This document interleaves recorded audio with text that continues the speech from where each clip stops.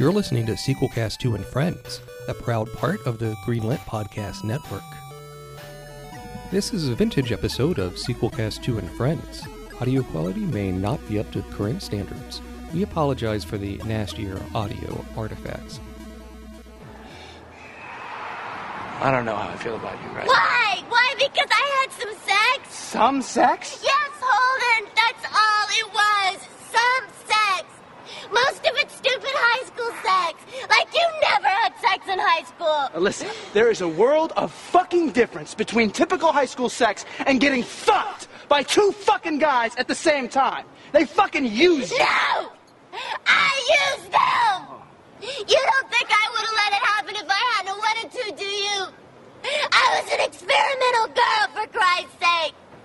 Maybe you the credits roll, there's always more to tell. Especially when the video sales are doing really well. From Shock Treatment to Jason X to Police Academy 6. This is Sequel Cast, and they are unsurpassed at following a franchise until the bitter end. This is Sequel Cast, and your hosts have asked that I inform you that the show will now begin. Hello and welcome to the Sequelcast. The Sequelcast is a show that looks at movies at a franchise one film at a time, and we're in the middle at looking at the various films in the View Askew Universe series.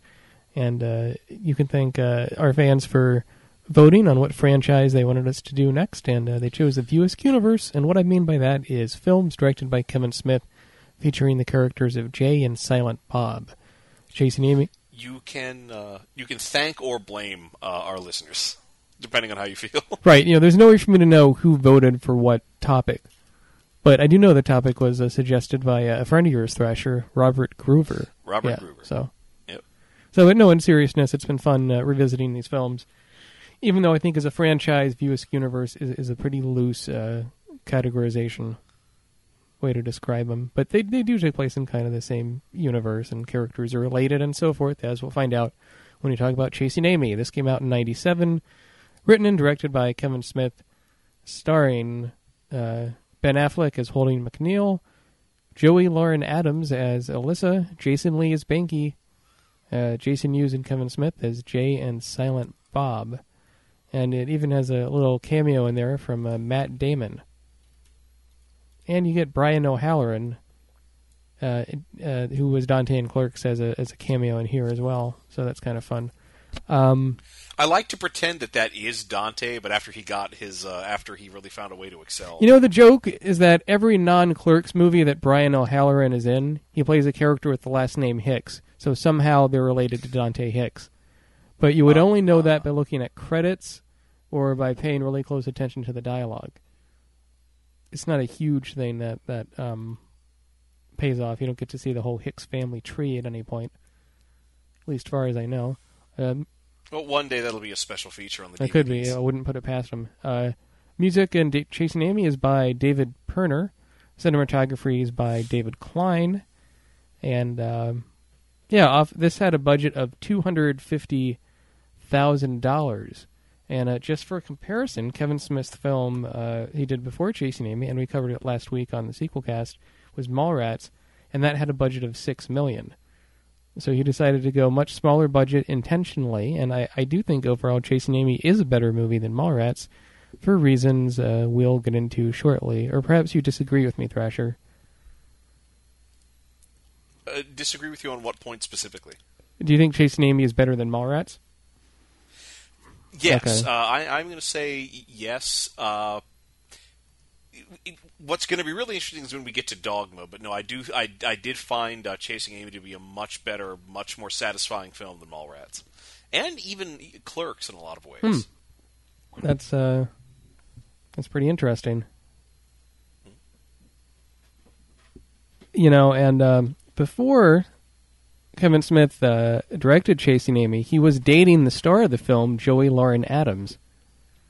I can't hear that without thinking it's like Joey Lawrence. Yeah, no, it is kind of similar, isn't it, with the name? That guy from the early 90s who used to say, whoa, yeah, and had a recording career or something. And but Joey Lauren Adams and Kevin Smith were broken up by the time they started filming Chasing Amy. Nah, that's the best way to do it. Yeah, so I mean, I bet that might have been awkward at times, but I don't know. You know, it seems she certainly has a unique voice, doesn't she? Just the way it sounds. She's kind of like she's like there's like a Jennifer Tilly Uh-huh. quality to her voice, but it doesn't sound affected, which I think really helps. Jennifer Tilly's voice is a bit more husky, maybe, but it's similar in that like it's nasally but still breathy at the same time. I often get these two actresses confused, but it could be just because I haven't seen them both in a whole lot. Well, you know, have you ever seen them both in the same movie at the same time? There could be something going on. No, I haven't. But I'm not even sure if Joey Lauren Adams and Jennifer Tilly have starred in the same movie at the same time. But that is possible. So, when did you first see Chasing Amy, Thrasher? This morning. Oh, you hadn't seen it before. Yeah, no, it's again when it was released, it as I recall, it didn't really have a wide release. No, it didn't.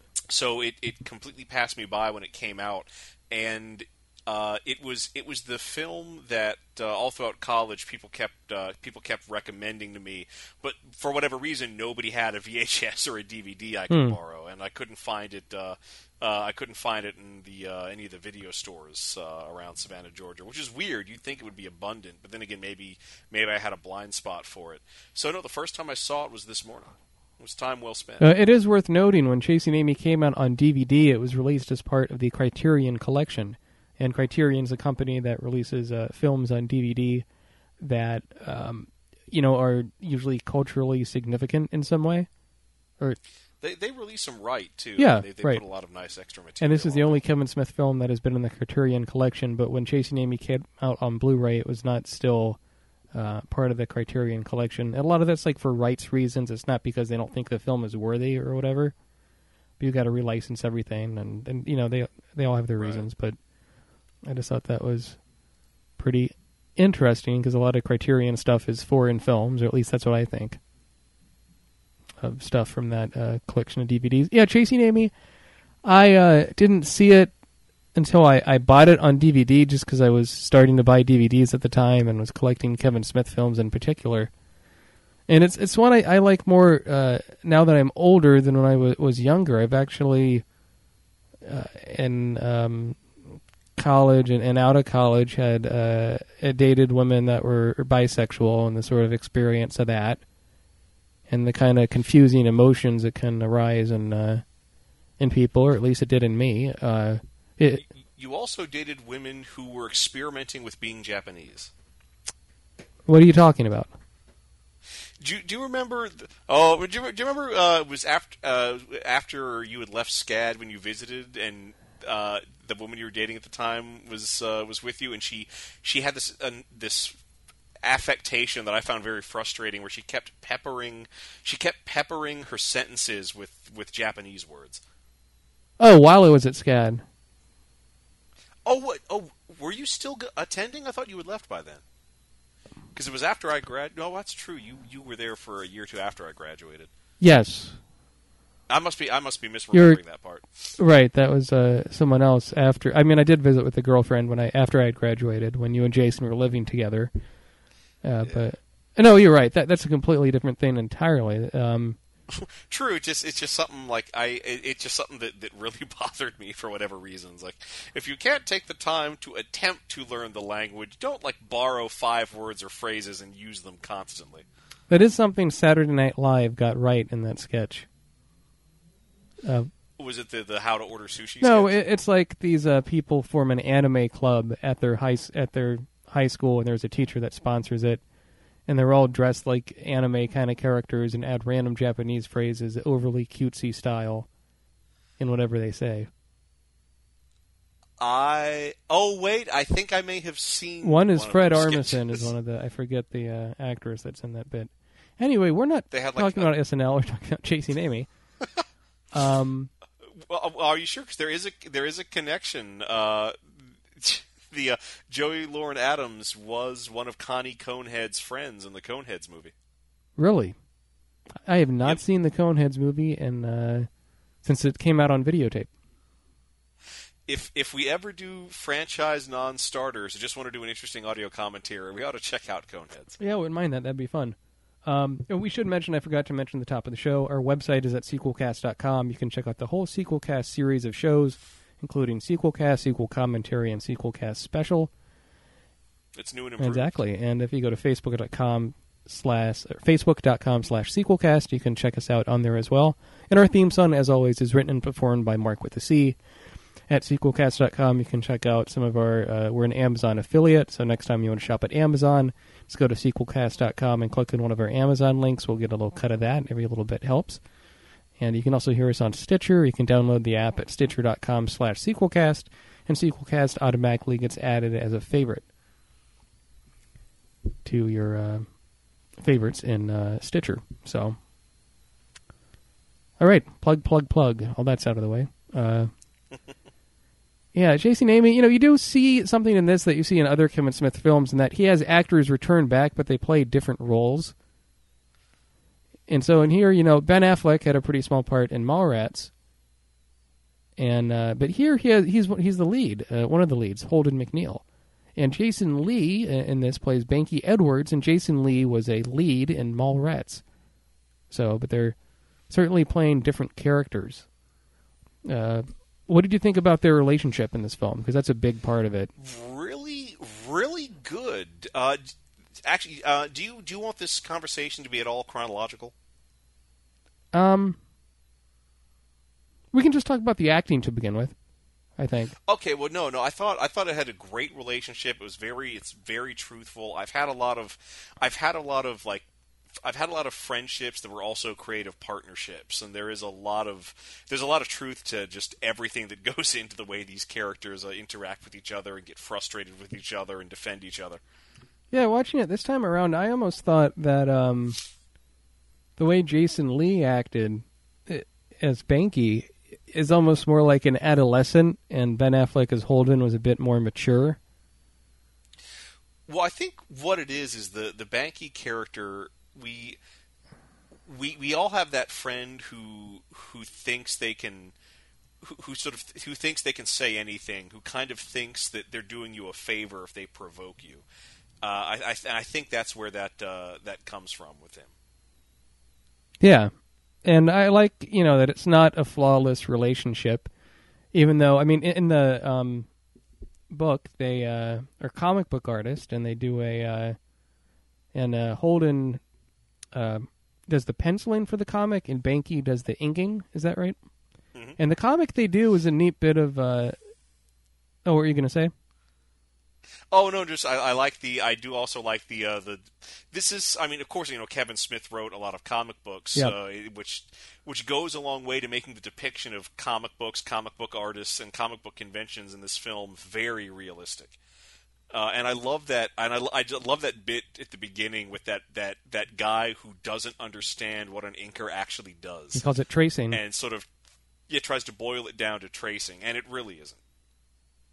Right, and it's funny because the comic book that Holden and Banky are successful with is called Blunt Man and Chronic, which is basically like Jay and Silent Bob as stoner superheroes, and Silent Bob looks like how he was dressed in Mallrats, when he's dressed up like Batman going around the mall. Pretty much, yeah.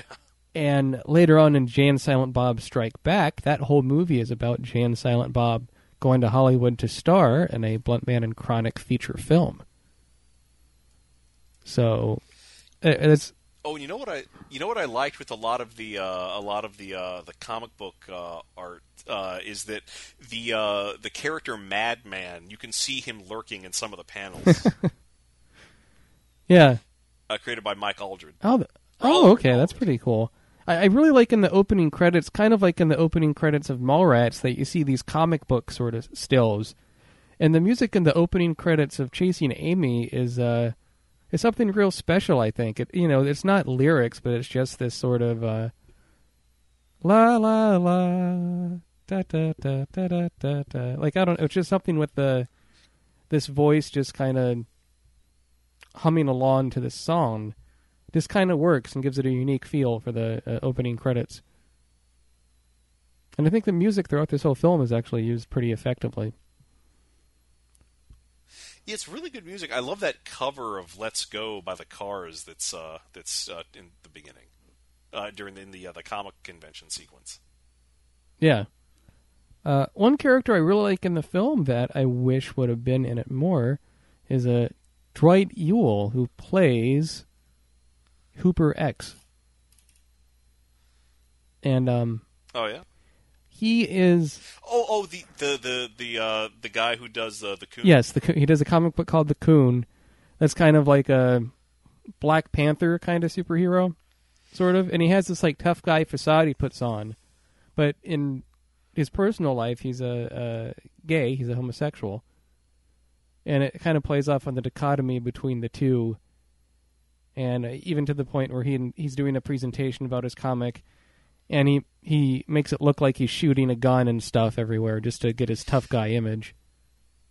I really like that scene. I love that bit because he's given this really powerful speech about how he doesn't want to have superheroes that play Step and Fetch It and Uncle Tom to white heroes, and how his comic book's going to be different, which of course leads to an immediate Stan Daniels turn when the comic book is called The Coon, and then Banky starts taunting him, and I thought that was Banky just being Banky, and I thought he was actually getting shot at. I thought it was a great reveal when it turns out that the tough guy's image is just an affectation, and that clearly this is something that they've probably done several times before. What's also interesting, Chasing Amy is Kevin Smith's third film. It's also the third View Askew-Universe film, and you have yet another Star Wars reference in here, just like in all the other films, where Banky is talking to Hooper X about Darth Vader, and they talk about Darth Vader being we're talking about racial symbolism in the Star Wars yeah. trilogy. It's pretty funny. Again, it's another one of those moments where clearly Kevin Smith has thought out the logic that these characters would bring to those moments in Star Wars. And later in the film, the character of Hooper X has a great monologue in which he says he's a minority of a minority of a minority. That, not only is he black, but he's also gay, and he also draws comics for a living and all this other stuff. Like, it's just really interesting. There's a lot to the character. I wish he was in the film more, but he's not, really a main character.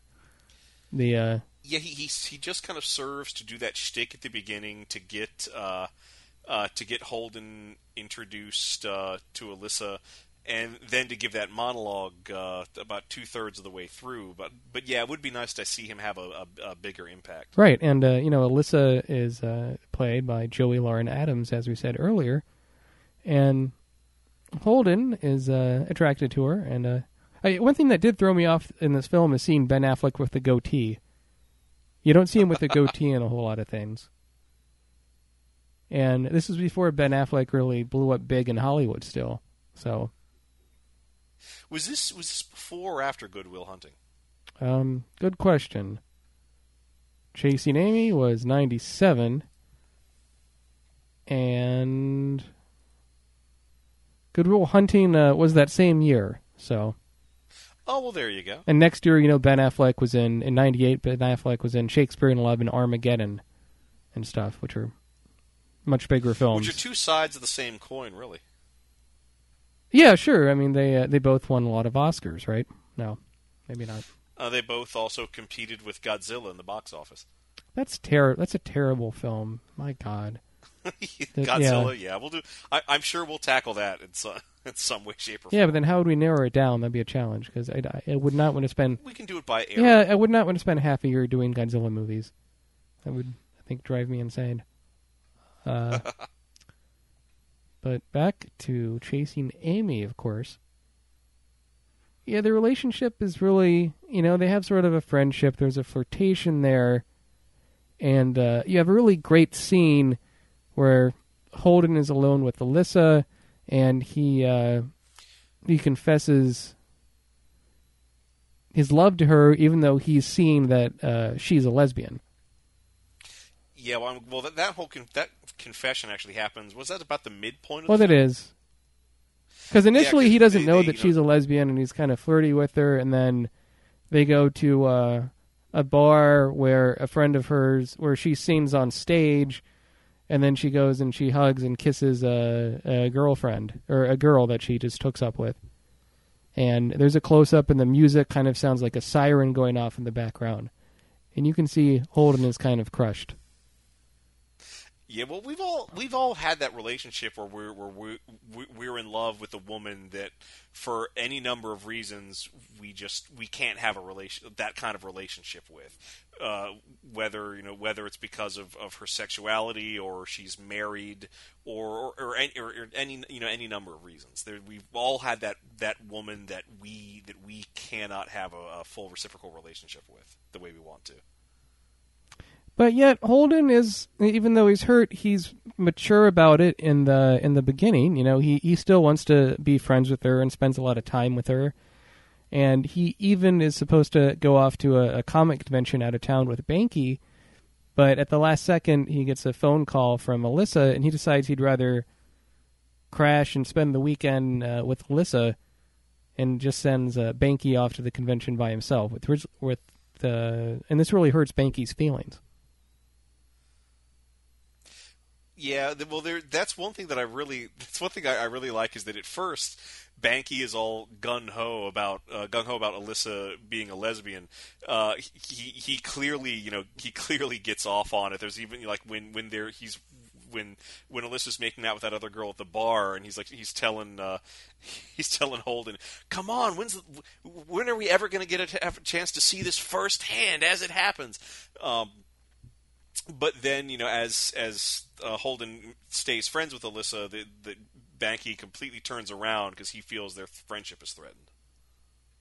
Well, not only does he feel the friendship is threatened, I think he also feels hurt that he, isn't able to spend. Banky's not able to spend as much time with Holden as he used to, because Holden is, gets a girlfriend. And there's jealousy in that, I think. But I mean, as I was mentioning before, they have the confession scene in the car between Holden and Alyssa is very powerful. He lays it all out. Yes, it's a really good scene with it's a very believable confession of love, and I really buy Holden's frustration. There's the one thing I don't quite like about that scene is that when Alyssa gets her chance when Alyssa says her piece, yeah. I buy her emotion, but everything she says feels way too scripted for me. It doesn't. It's as if she's been planning this retort for weeks when she finally gives it. It's a bit too wordy, huh? Well, it's not that it's too wordy, is that it's too eloquent for somebody who's in that kind of emotional moment. And consequently, the emotions are real, but the words are artificial. Right, and Holden's speech that he gave in the car is a lot more raw and it's to messy. The point and messy, right? And that's a really good point. I never thought of that before, but Alyssa's argument back is just so planned out. I think you had it perfect. And it's still effective. And she's like, "Oh, you're really selfish. How could, why are you even telling this to me anyway?" And I mean, that he even says that is a big risk, because he knows it could end their friendship. And they chase each other out in the rain.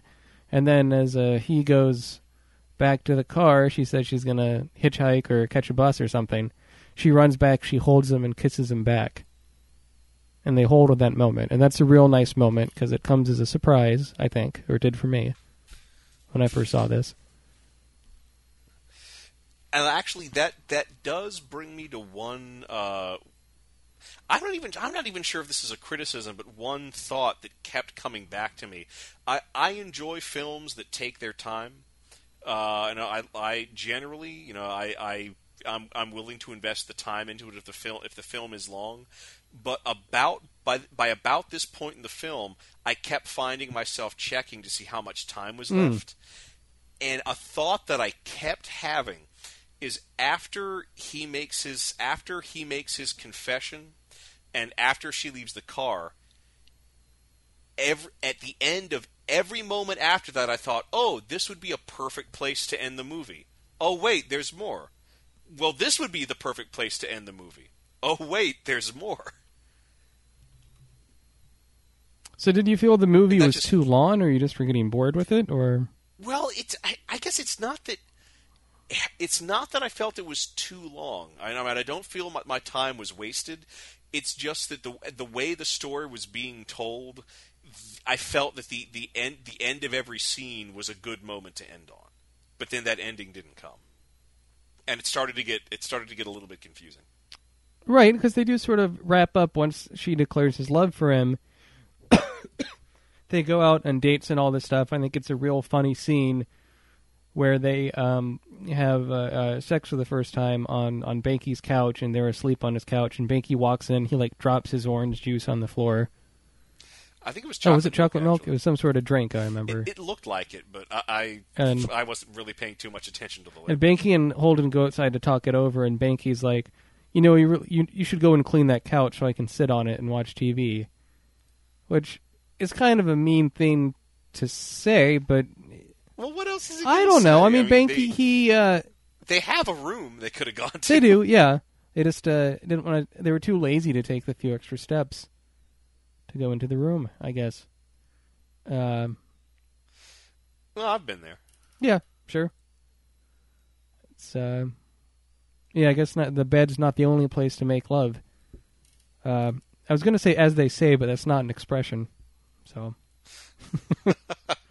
Well, you have to do it. The bed's not the only place to make love, as they say. Yeah, maybe Sean Connery did say that in a movie. I don't know. It's a good point. So we've been talking throughout our look at the View Askew Universe films over at the Sequel Cast, some of the references between the various films. Chasing Amy has a few that go back to Clerks. Yep. And they reference the funeral, I believe. Yeah, and Alyssa... Oh, and the corpse fucking. Right, no, Alyssa talks about she had a crush on Caitlin, who was the character in Clerks that ended up fucking the corpse in the bathroom. And later on, you get to see a scene where Banky is telling Holden he talked to a friend of his who tells a story about that, I think it's in high school or something, Alyssa had a threesome with two guys. Oh, yeah, two guys from Jersey. Giving her the nickname Finger Cuffs, because that's what it said below her name in the high school yearbook. And when this guy is telling the story about what happens to Banky, he's standing outside of the Quick Stop convenience store from Clerks. Yeah. So I thought that was a real nice touch, and it's strange seeing it in color, since the original Clerks was in black and white. But it's nice seeing it. I kind of there's a couple of... I did like those moments where, if you've been paying attention to Kevin Smith's film, there are those little eyeball kicks and callbacks, and I did appreciate that. It's kind of a... Those moments are kind of rewards for investing in Kevin Smith's other films. That being said, though, one thing that I didn't feel worked quite right was the way Jay and Silent Bob were included in this film. I really wish they had shown up earlier. They only really get one scene, and it's that protracted diner scene towards the end. Right. I think before we get there, though, it's worth mentioning that Holden is upset that Alyssa had a threesome in high school. And again, it brings up the point, in a relationship, do you really want to know what your partner did in their previous relationships? Or are they just going to tell you anyway? Is it something you get out right up front, or just don't talk about at all? I think it's for me, it's always been a real touchy subject, Because they might ask you outright, what's the number? How many people have you slept with? Or whatever it is. Well, because the thing is, certain... When you're going into a sexual relationship, there are certain questions that do need to be asked. If only because no one wants to contract or spread an STD. Well, yes. So there's just basic which that can be solved with a screening between relationships, which is a practice that I advocate. But I guess the thing is when you tell someone what you've done sexually in the past, if you're telling a guy that, whether you know it or not, you are now promising to do that thing again. But that's the thing, Right. though, is that Alyssa isn't the one who tells all these sordid details to Holden. You know, he gets it from Banky, who got it from other people involved, and that's the thing, because she didn't say it. You know, there's no sort of implied promise that you're still going to do that kind of activity. But it's still kind of eats at him. It's one of those things when you're in a sexual relationship with somebody, there is very often there's that headspace you get into, and anyone can get into, man or woman, where you kind of feel like as long as you're in that relationship, you all effectively own each other's sex and everything that goes with it, including all the activities you may or may not have done in the past. On Apocrypals, we talk about the parts of the Bible that a lot of people skip over. Like the wizard battles, The angel jacuzzis, a goat full of sins, 500 drunk elephants, and a man named Porky Party. and yes, that's all really in there. All this and more on Apocrypals every other week on the Greenlit Podcast Network. How does Bloodborne stack up against, say, Oregon Trail? And is Bomberman just Loadrunner from a different point of view? Find out on Hardcore Gaming 101's Top Games, where we objectively, definitively, and scientifically rank the games you nominate for our ever-growing list. HG 101's Top Games, twice a week, every week, right here on Greenlit. Yeah, I mean, this part of the movie reminded me of something from my own life when I, before I got married, of course, when I dated a girl, and she was telling a story of, how 1 week on spring break she had sex with 2 different people in the same week that she had never slept with before just because she wanted to. And I didn't mind that she told me that, but for some reason that kept on bugging me. And I was thinking, I rather would not have known. But, it's one thing if someone tells you something like that about their sexual history, but the way in this film how Holden confronts Alyssa about it is kind of dickish, I think. Yeah, it is. That certainly is very, very inappropriate. If you're going to have that kind of conversation, you shouldn't do it in a public venue. You shouldn't be it shouldn't be something that you're picking at. I mean, it should have been back in the apartment, one of their apartments, where they were alone, and he should have just flat out said, "Look, I'd like to discuss our past sexual history." Right. That would have been the responsible thing to do, and I think that would have saved both of them a lot of frustration. Yep. And it just, messes up their emotions. They're in a tough spot, and then they go into the Jay and Silent Bob scene you were talking about. Do you think it felt like a forced cameo from these characters?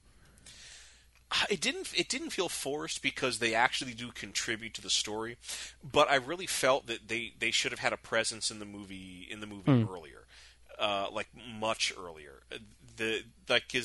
Since I've seen Kevin Smith films, I know that Blunt Man and Chronic are clearly based off of those two, but I don't recall. I don't even think their names get mentioned. They never go into it, which is really they just go out of nowhere. If you're not familiar with Kevin Smith's work, I can't imagine what you'd think about them just showing up. Oh wait, those people are based on real guys. What? They could have made an appearance at the comic book convention at the beginning or something.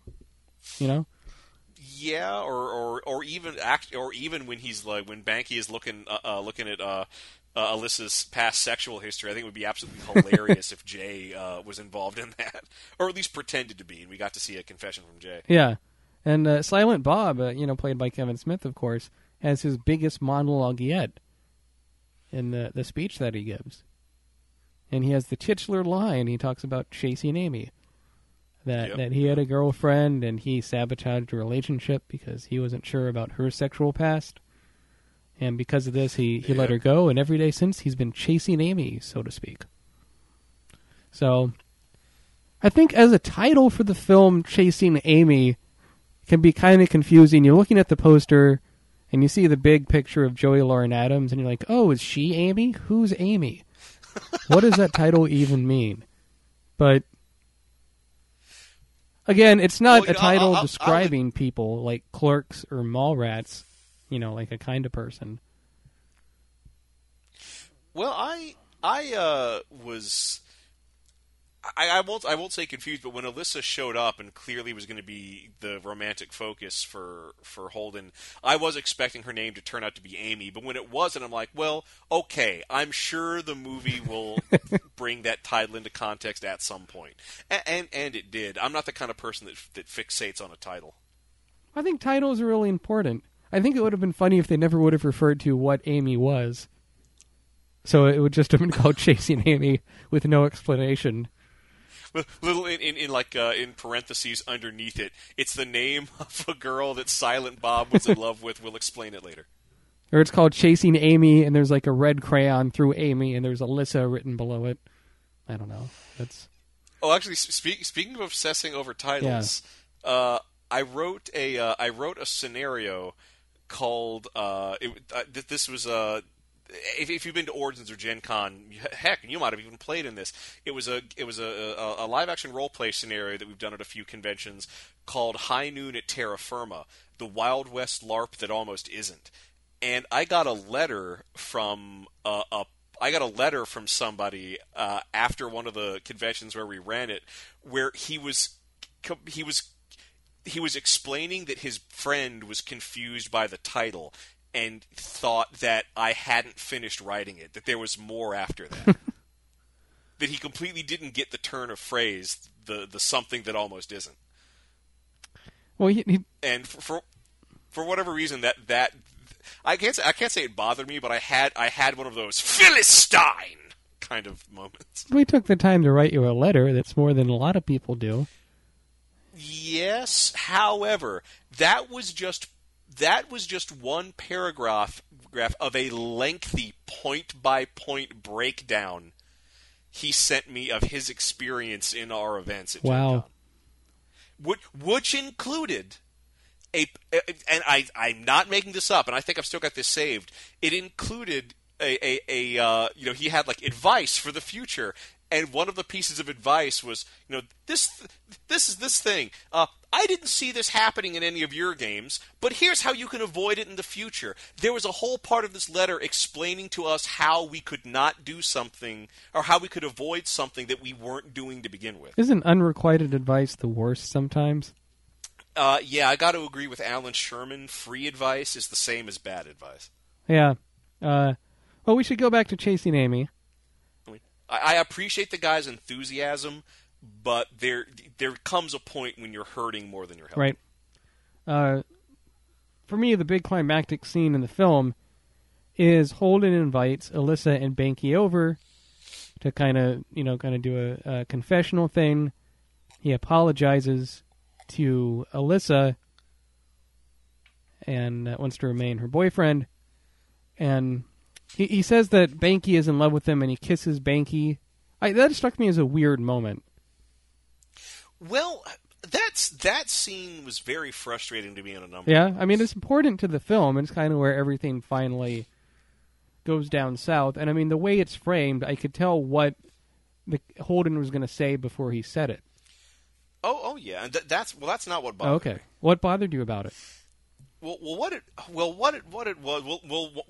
Once again, still all these moments where I kept thinking, "Oh, this is a perfect place to end this." Oh wait, but the thing that really got to me: how dumb is Holden? He honestly thinks like it's a good idea to get Alyssa and Banky together so he can talk to them, because they are the two most important relationships he's ever had.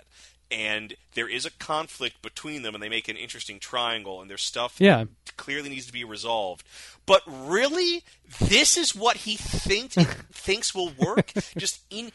I've loved all these characters the whole film, but in that moment, Holden becomes unbelievable and unsympathetic, and I frankly didn't buy it. It felt like this is what we have to have him say, because this is a Kevin Smith movie. It didn't feel emotionally true. It didn't feel like something he would say. It makes me question everything he's done in the entire film. Is he just a crass idiot that by coincidence said some things that sounded intelligent? I mean, yeah, when it gets to the point that Holden suggests a threesome between himself, Banky, and Alyssa. When I first saw this film, my jaw hit the floor. I was kind of predicting that would happen, but it seemed that's such a bomb to lay down. It's either going to go wildly in your favor, or everything's going to break apart. And in the way it goes in this film, everything breaks apart, and you can see, of course, Alyssa's angry at the suggestion, and Banky's like, "Oh yeah, okay, I'll do it." But I mean, well, it's almost like Holden wanted to sabotage these relationships so that he could be completely cut loose from these people. I don't know. A terrible it thing. is. It's but that the movie makes you care so much about the characters that you get emotionally invested in the scene. However, unbelievable it might seem, or at least it did to me. It says something, because it does make you care about these characters, and I care more about the characters in Chasing Amy than I did with the characters in Clerks or Mallrats. Kevin Smith is clearly going for something, although it has its funny moments, he's going for something more serious and more adult in tone here. And I think he really, really succeeds, except for that moment. What did you think about the epilogue of the film, then? Well, once again, this would be a perfect place to end the movie. Oh, wait. I was kind of, well, I liked that the epilogue created the movie begins as it ends. Yep. I like knowing that these characters still exist and are successful, but to an extent. But I really, it created a really nasty gap because let me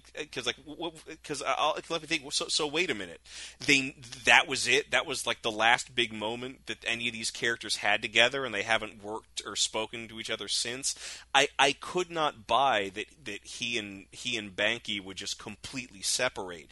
I really wanted to see what happened in that gap to bring them to that point. I can understand he and Alyssa being completely separate after that, but he and Banky, I don't quite buy it. And yet, I did buy the line of dialogue Alyssa has at the end where her girlfriend is asking who Holden was, and she says, "Oh, just some guy I knew," and she looks hurt. Yeah. And I think that's a good note to end it on, although I thought it's a bit cheesy that Holden wrote a comic called Chasing Amy based on their failed relationship. I don't know. I think that's kind of... Well, because that I liked, because it was much earlier in the movie, he was talking about how he wanted to do something less commercial and more personal, and I like that he did. In many ways, I want to read that comic. But it's... I don't know. It was that kind of stuff I liked, and you know what? Actually, I kept thinking when I was watching this scene was the end of Dark Knight Rises. Why? Well, just where Holden looks across the crowded convention floor and he makes eye contact with Banky, but they don't actually speak. It was just like it just reminded me of that whole thing at the end of Dark Knight Rises. I'll be at the cafe and I'll look across. And I'll see you drinking a coffee with a wife and kids, and I don't say a word. We look, and we part ways, and we know each other has lived. It felt like that. It's pretty funny. If only Michael Caine could have been there. So, I think we've had a good discussion here about Chasing Amy. Would you recommend someone watch the film? Absolutely. Yeah, me too. I think has a lot of very... interesting things it covers. I recall at one point my stepdad watched the film, not with me, but he said that he really enjoyed it, and he never saw a Kevin Smith film before, but he could still get into it and get what was going on and stuff. Something that I felt really needed to be resolved was there's a whole bit where Bluntman and Chronic have reached a level of success where there's going to be an animated series. That's right, and they are pitching it to Brian O'Halloran and Matt Damon's characters in a brief scene. Yeah. There's like that snippet of a meeting with executives, but it doesn't I don't know. I felt more should have happened with that because I felt like you could have chronicled Banky and Holden's relationship by the development of that animated series. And of course, at the end, hey, wasn't there going to be an animated series? No, it didn't happen.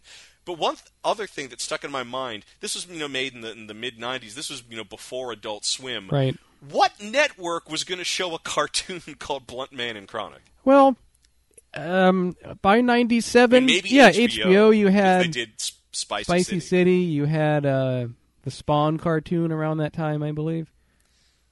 Yeah, but yeah, no, I mean guess so, certainly for like our 97 was before South Park, right? Or around the same time? No, South Park had been on the air. South Park started it debuted in 97, so it came out that same year. But Chasing Amy came out before South Park. Whatever, I mean, they're not related, but it really wasn't until a few years later when Adult Swim came out and South Park blew up that you started to see comedies that had a bit more adult humor. And although The Simpsons had humor, it didn't have necessarily a lot of like druggy humor kind of stuff, which you see a lot on Adult Swim stuff.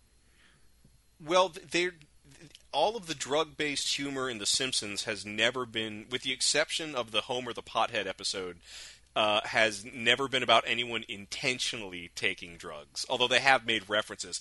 Wow, this concert smells like Otto's jacket. Yeah, right. They've had references, but they've never they've never done any. Well, again, actually, we never even really get to see much of the content of Blunt Man and Chronic. We just, from their names, we know that they are somehow pot-related superheroes, but we know nothing about the adventures that they have.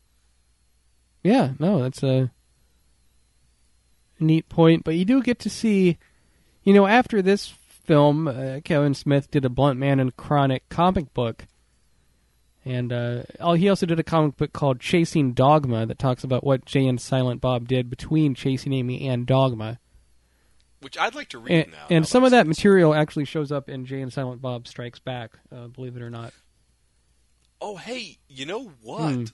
Looking this over, did you sit through the entirety of the credits? No.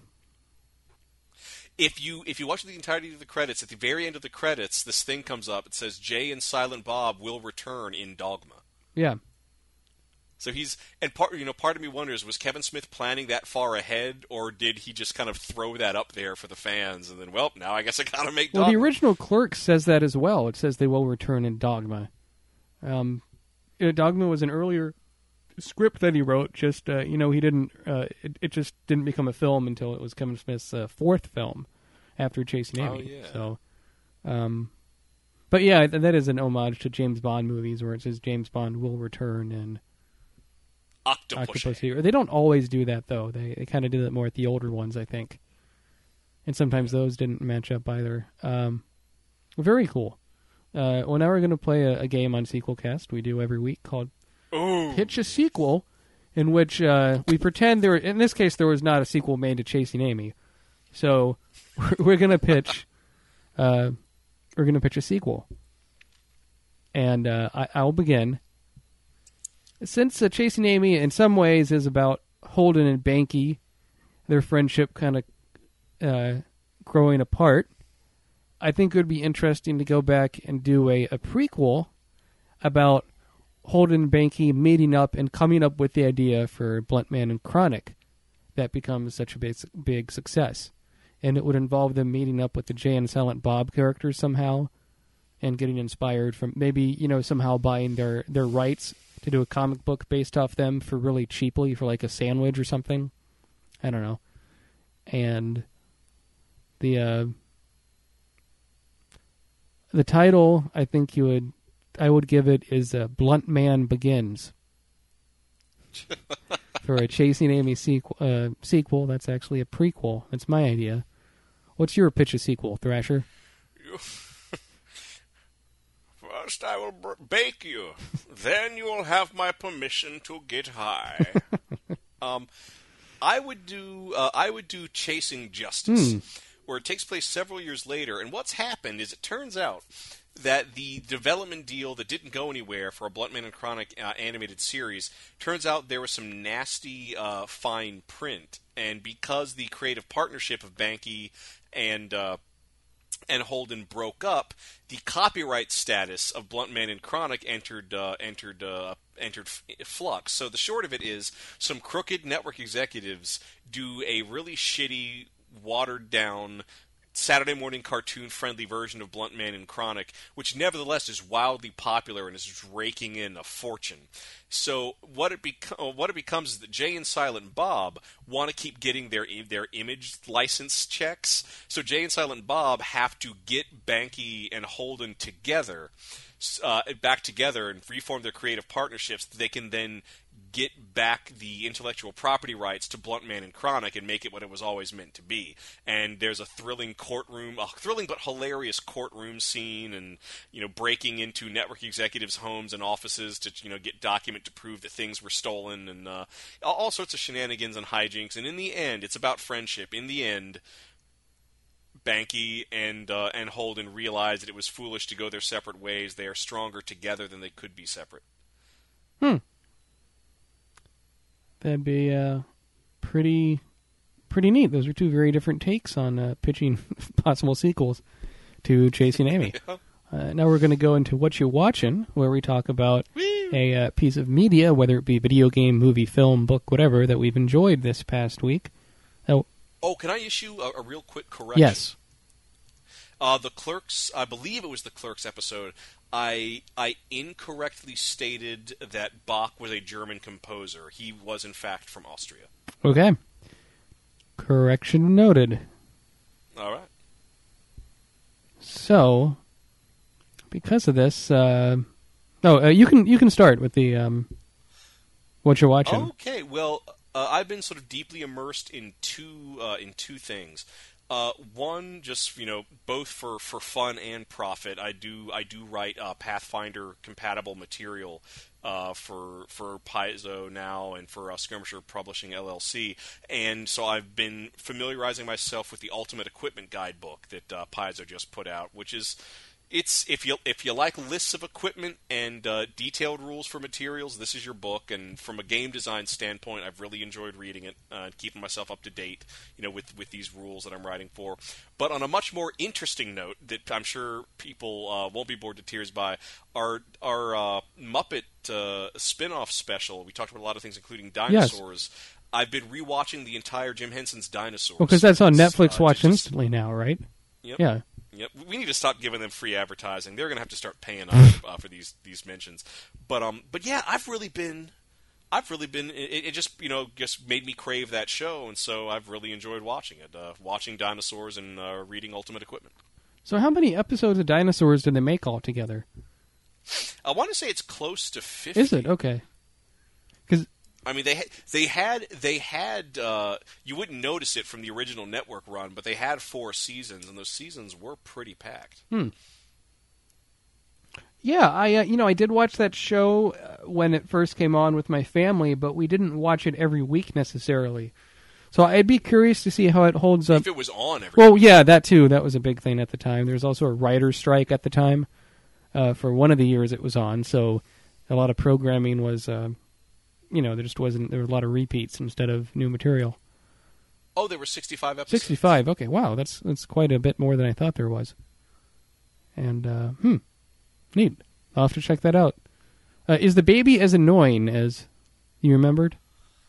The baby's only annoying in the first 2 episodes. After that, they start doing much more well-observed toddler behavior. So they don't overdo his catchphrase much besides the beginning where it's, I'm the baby, gotta love me. Yeah, they really cut it back. There's sort of a really good guide when a character has, like, in a sitcom, or really any show really where a character has a catchphrase. You don't really want to use that catchphrase more than once per episode. And they get pretty good at that further down in the first season. And one thing that's interesting about it is that when it's Dinosaurs wasn't meant to have a laugh track, but network executives, being the meddling fools that they are, thought, oh, well, people won't know they're supposed to laugh at this unless there's a laugh track. So it was a creative compromise. They had to put a laugh track in the first few episodes, which thankfully is not in the version that are on Netflix. However, the episodes are edited around the assumption that there's a laugh track, so as a result, the pacing of the first 3 or 4 episodes is a little off, and there's all these weird short pauses that clearly the laugh track was meant to go into. But then it sort of picks up after that, as far as that goes. Yeah, once they hit Gosh, actually, once they hit the Howling. Actually, no, I take that back. Once they hit the Golden Child, which is episode 6, then it really it becomes the show you remember. Okay. And it really picks up. It's written a lot more tightly. Yeah. The writers have found the voices of all the characters. It's really good. Pretty interesting. One thing I was messing around with last night is a demo for a game on Xbox Live Arcade. It's also on PlayStation Network, for the Xbox 360 or PS3, respectively. It's a game called Double Dragon Neon. And Double Dragon is a very old series of games where you're just wandering around beating up people, and there's a very loose plot. That Double Dragon came out before Final Fight, but it's that same kind of game where you kind of walk from left to right and beat up people, and you can pick up weapons and do special moves and get points. And Double Dragon Neon, they intentionally... it's not a remake, except for the first level is kind of a remake of the first level in the original video game. But they kind of take its inspiration from that, and the graphics, true to the name, look very, very neon and 1980s looking. And it has an original soundtrack that's all hard rockin' with electric guitar that matches the very silly vibe they're going for. And they updated the gameplay a bit to have a bit more complexity, but it's still pretty basic, 1 or 2 button mashing kind of fighting that can actually get pretty difficult at times. So I think if you didn't grow up playing Double Dragon games, you might find Double Dragon Neon kind of boring or simplistic. But if you grew up with them like I did, I got a real kick out of the visual and especially the audio presentation of Double Dragon Neon. It's a downloadable game for the Xbox 360 and PlayStation 3. I think you may not know this, but I think you just made a promise that we're going to have to do a commentary track for the Double Dragon movie. We could for sequel commentary. That's possible. It's Andy Dick's in it. I had such a good... Is this the real Andy Dick, or is this a phantom Andy Dick, like in Muppets from Space? It's a real Andy Dick. Oh, cool. Because I had so much fun doing the Super Mario Brothers commentary. I'd like to attempt to recapture it. Sure. I'm sure it's not as good as Super Mario Brothers, but I'd give it a shot. Yeah, the Double Dragon movie has very little to do with the game and is kind of... and I don't know, it comes off like Mad Max for kids on the cheap. It's very... The tone's very strange. In that way, it is like the Mario Brothers movie, in that the tone isn't quite what the audience would expect it would be. Okay, so... Well, thanks for listening to this episode of the Sequelcast on Chasing Amy. Of course, check out our website at sequelcast.com and check out the Facebook page at facebook.com/sequelcast. If you go to sequelcast.com, you can see our links to... We started a new Tumblr page and a new Pinterest page, so if you like those things, you can check those out too. You can follow me, Matt, at Sequelcast on Twitter, and you can follow Thrasher at Internet Mayor. That is on correct. Twitter. So next week on the Sequelcast, we'll be talking about Dogma as part of our Look at the View Askew Universe series. Oh, yeah. That's going to be an interesting discussion. I bet. So for the Sequelcast, this is Matt. And this is Thrasher. Saying...